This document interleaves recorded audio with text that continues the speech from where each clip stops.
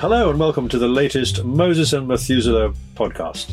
I'm Jonathan Davis and I am joined today, as always, on this series by Peter Silent, the fund manager and entrepreneur who is on the continent of Europe most of the time, while I'm here in the UK, and we like to exchange views about what's going on in our favourite areas of interest, including the financial markets, perhaps first and foremost, but also the wider picture of what's going on in the world. And indeed, there's a lot going on in the world, or at least so it seems there might be a lot going on in the world at the moment.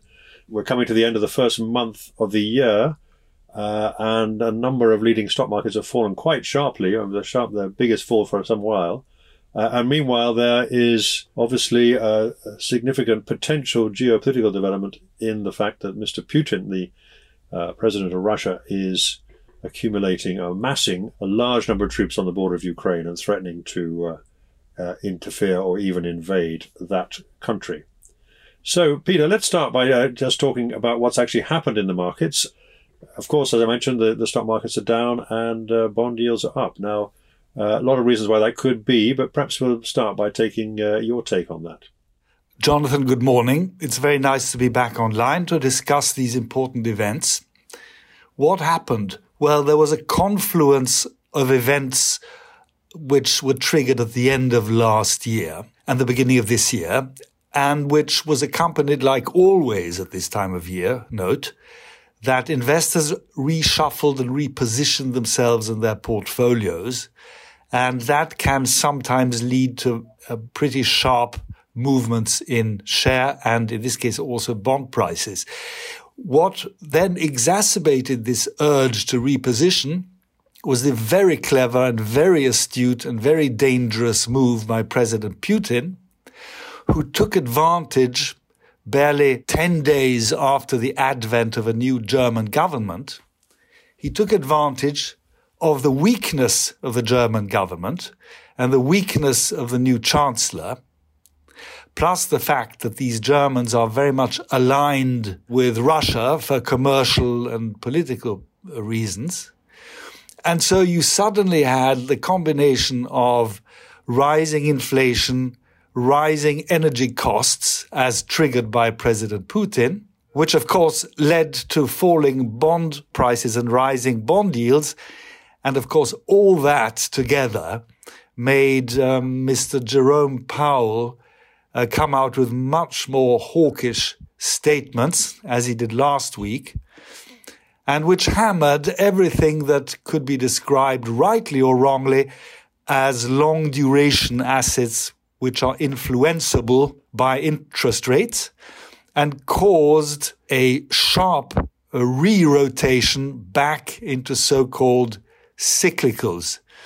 Now, before you comment from your side, I wanted to tell you that, in my opinion, cyclicals and growth stocks have become sound bites and labels behind which investors will hide in order to go with the flow, Jonathan. Yes, indeed. And it's nothing as ever as simple as that would make it appear, that there's only kind of two types of stock or share and that they're all going to behave in the same way. That, of course, is a total simplification of what's been going on. But it is noticeable, I would say, that it's not just the fact that there's been this kind of rotation between the kinds of things that are doing well and the kind of things that are doing badly, but also the scale of it has been pretty dramatic. Now, I guess the issue as far as what's really lying behind all this is complicated to untangle, isn't it? Because we all know that inflation has gone a lot higher in the United States and in Europe, or some parts of Europe, than any of the policymakers anticipated or wanted, and that therefore there was a lot of pressure on Mr. Powell and the Federal Reserve to actually do something about it even before Mr. Putin started amassing his troops and his armored vehicles on the border of Ukraine. So you say that his reaction has helped to deepen this kind of market movement, but don't you think that he would have had to do something similar to this anyway, and that maybe it's not yet the Russian situation which is really causing the market gyrations? That's a very good question, very topical question, and I think you're quite right. If you go back in the last, 10, 20 years, it has been relatively rare that geopolitics has affected financial markets. I always felt that inasmuch as geopolitics involves either superpower conflict or a rise in the price of energy, oil, gas, and so on, or a combination of both, which is the combination of those two is the most deadly. And that is what we're seeing now. What Putin has very cleverly managed to do is to not only make Europe energy dependent on him and to be seen to be doing that, but also taking advantage of the disunity that the Europeans have, and or even the disunity between the European, in inverted commas, position and the US approach to that. So he has managed very cleverly to widen divisions that were already there. And therefore, it's very difficult to see how Europe can wean itself off a dependence on Russian gas, which is going to make the price of energy go up and inflation stay stubbornly high, Jonathan. Yes, and there's another broader issue as well, of course, which is some people are saying, and I'm not saying I'm giving this the credence of a kind of well-held view, but some people are saying, is it possible that maybe the Russians and the Chinese have come to a kind of informal arrangement here? Because there's been a lot of noise now coming in the background about China wanting to take back Taiwan. And President Xi of China is very much as tough a figure, I think it's fair to say, as Mr. Putin. And maybe, the idea is that there is this kind of informal, possibly pact between the two, that they're going to rattle the cages of the West, divide their attention, particularly the Americans, who obviously look both to the Pacific and to Europe for their global statesman-like role, if you like, and military role, it has to be said. Do you think there's any truth in that? That would be an even more worrying possibility, would it not? It would indeed, and I'm completely sure that you're right.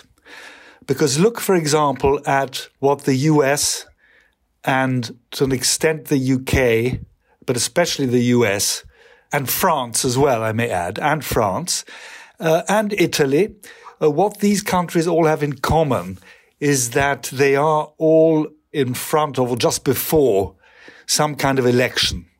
I mean, you've got the UK regional elections, you've got the US elections coming up in the congressional elections, where it's highly likely that the result will be a lame duck president. You've got France, where the same thing is happening. It's wide open. The French presidential election is wide open. You've got the German government, the new one that I mentioned before, trying to make some kind of mark. And then you've got a complete breakdown in a pan-European energy policy, defense policy, foreign policy, and so on. And so the timing couldn't be better. So I'm quite convinced that there's an alignment of interest between the Chinese and the Russians. And what is not helping in this alignment of geopolitical strategy between the Chinese and the Russians is the fact that there is a creeping Molotov-Ribbentrop accord, which seems to be building up between the new German foreign secretary and, of course, the very powerful Russian foreign minister. So whether this Chinese-Russian pact or alliance, let's say, is going to be possible in reality rather than just on paper, that remains to be seen. But it has been a very, very clever tactical move by the Chinese and the Russians, and each one of those two want to make their mark for different reasons, either political reasons or economic reasons, Jonathan.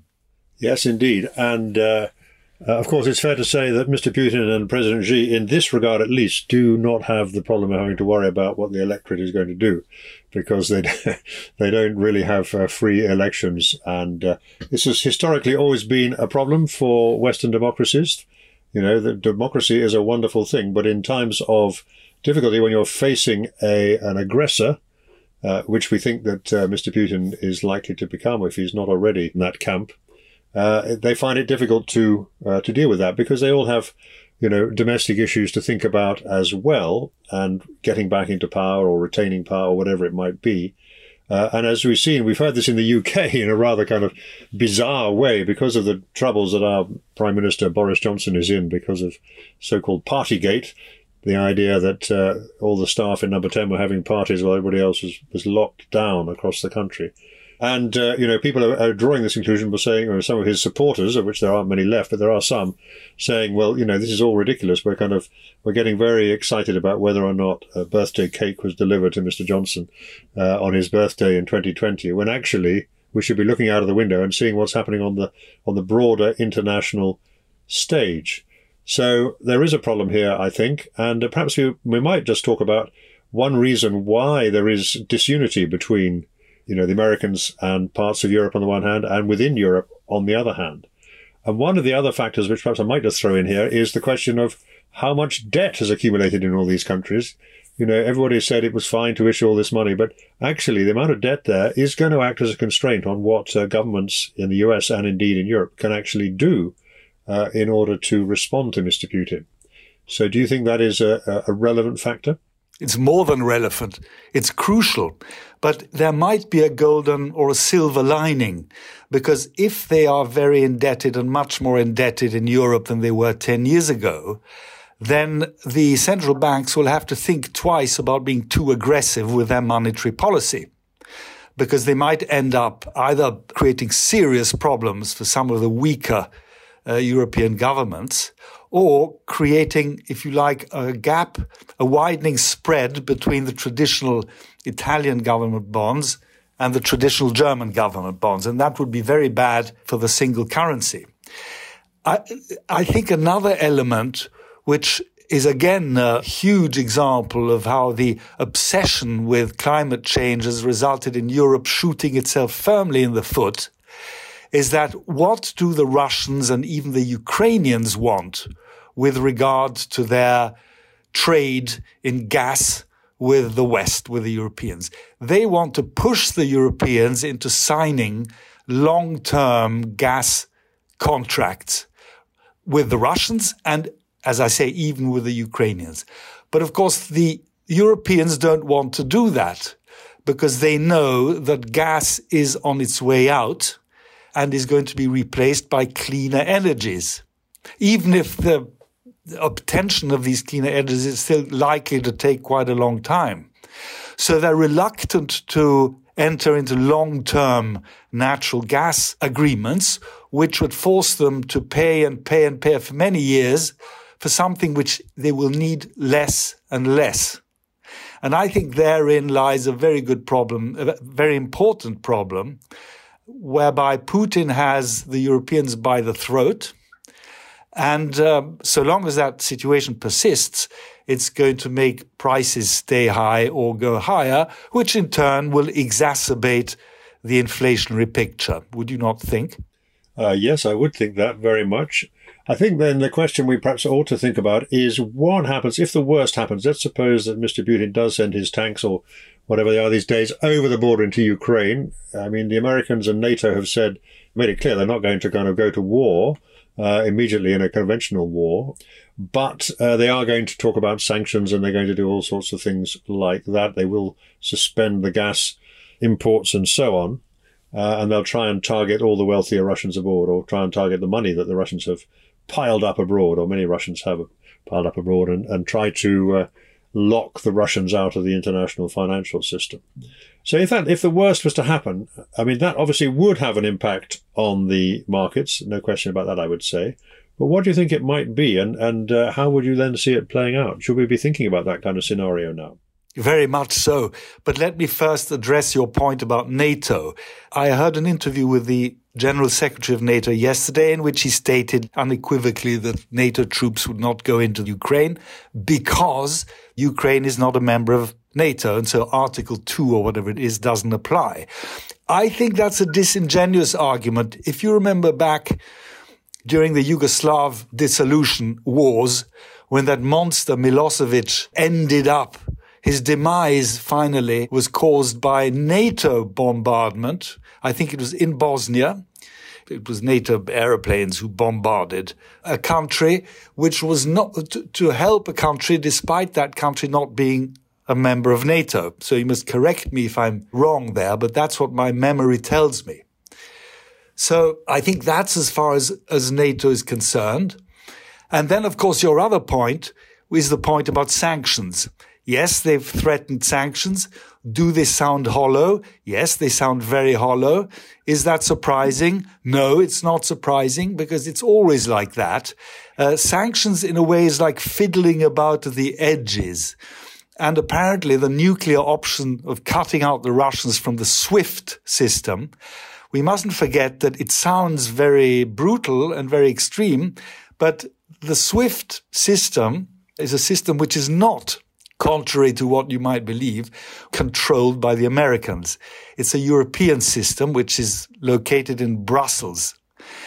And of course, what the Americans could do is to lean on the American banks and maybe also non-American banks and prevent them from transacting payments with and from Russia. But of course, again, there is a very strong likelihood that that is going to harm the European banking system.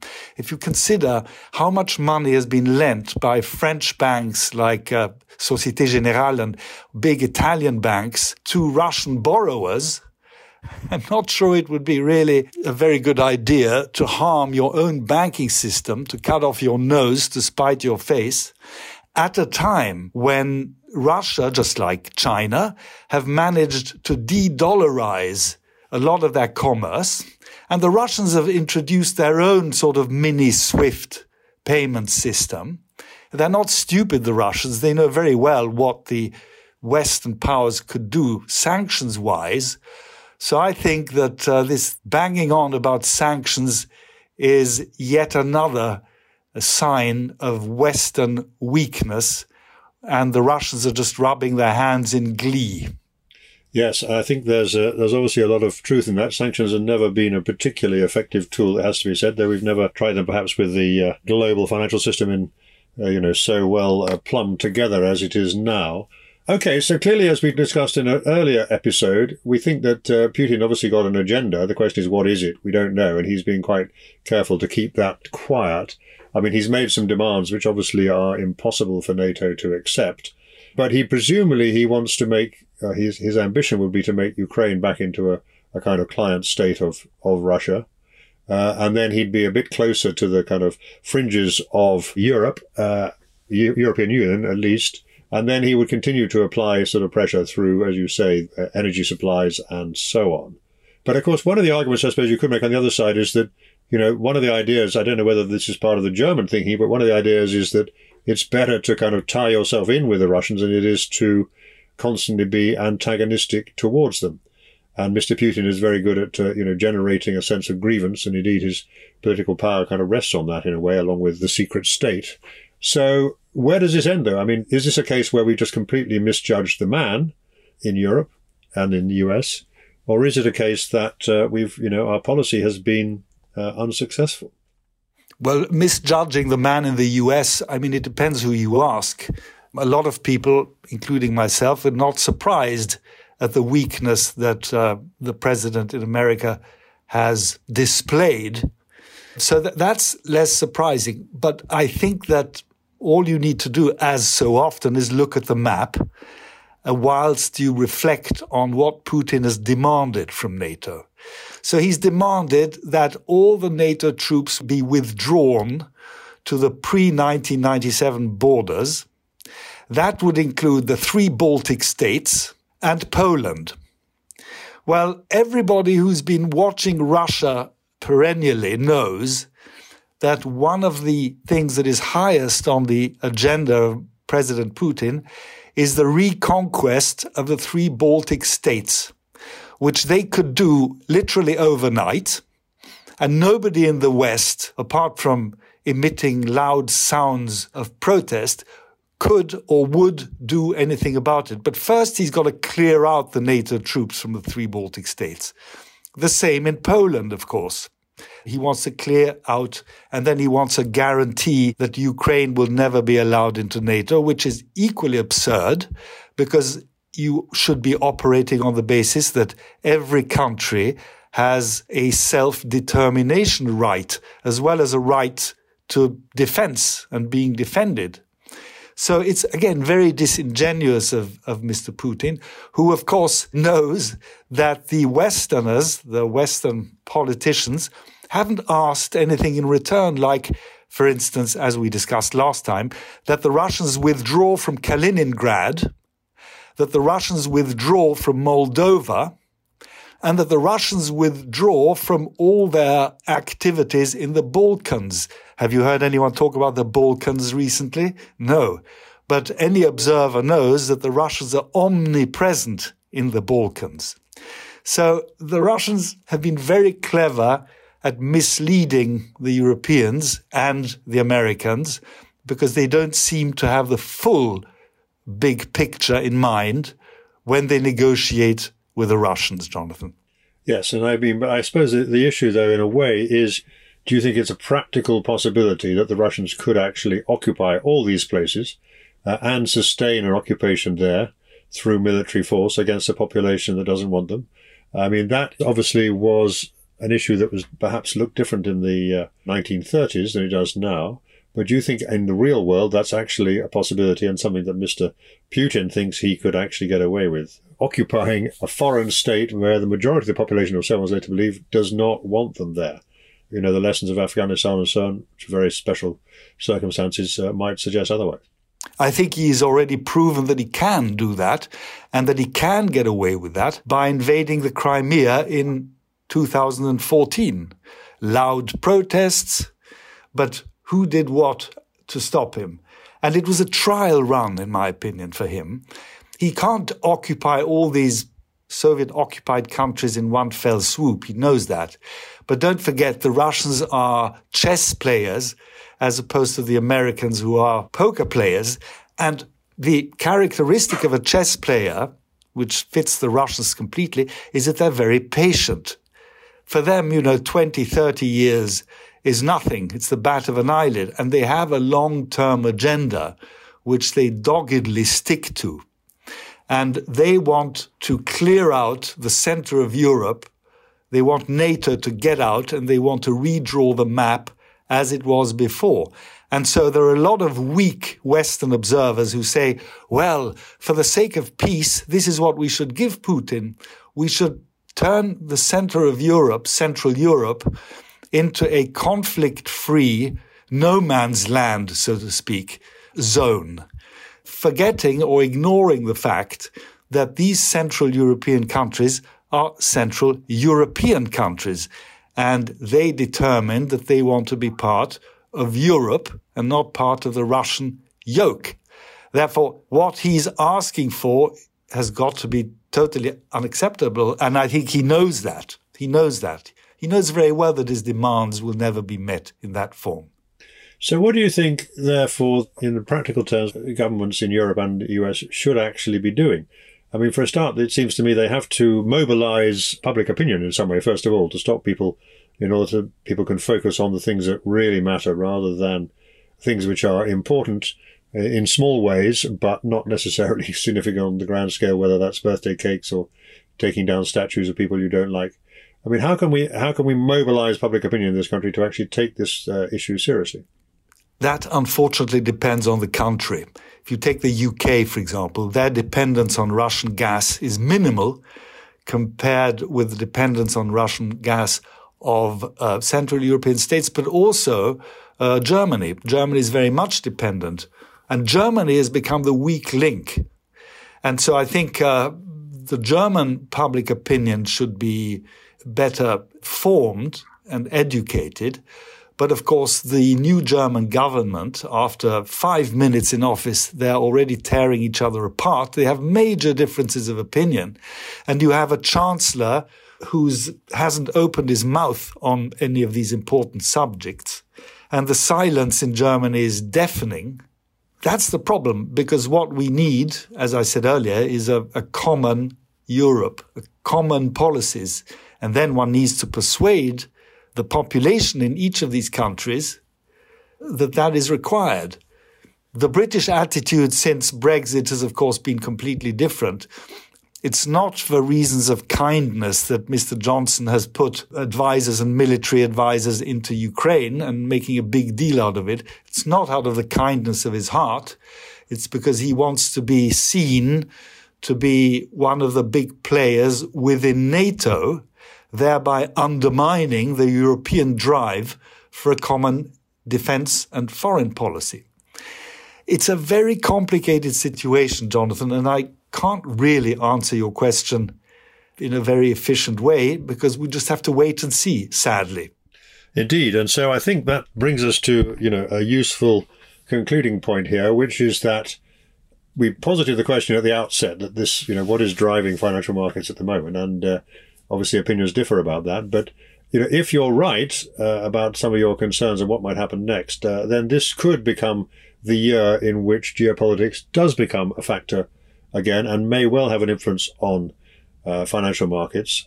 Well, because presumably if there is an invasion, let's suppose there was an invasion, you would think this would lead to something of a flight to lower risk assets or flight away from risk assets.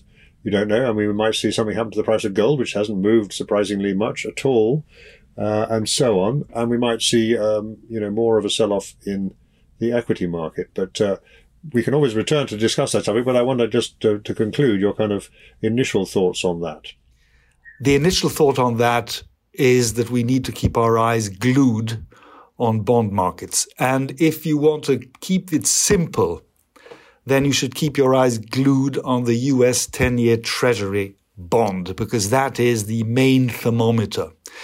And there you have 90% of observers who say that the yield of the 10-year Treasury bond is destined to go upwards as quantitative tightening continues and accelerates, including the shrinkage of the Fed's balance sheet and the program of increased Fed funds.